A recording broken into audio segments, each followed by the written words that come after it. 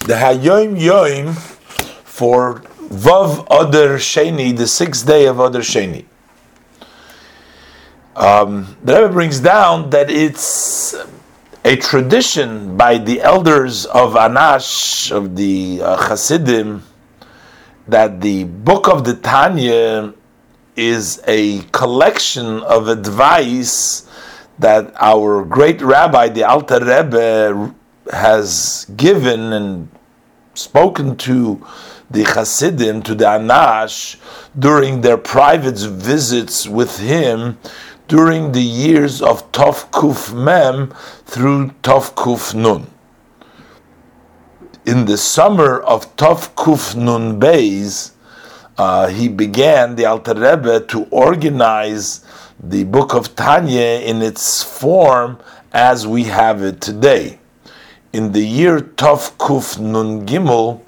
there were already many copies of the Tanya,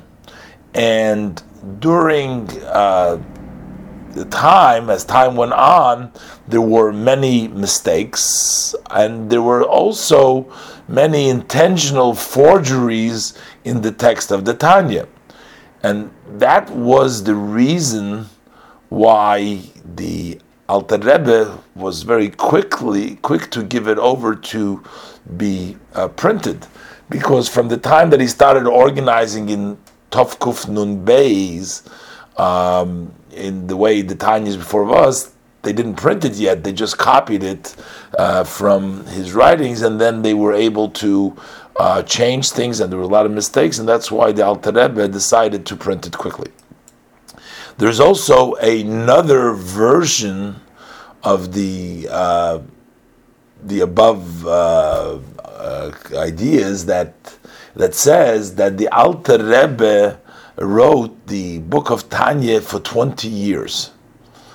and that he was meticulously with every word and word of the Tanya. During the year Tov Kuf Nun Hey, it was already totally pure and clean, precise, and then he gave permission to print it, so to actually copy it.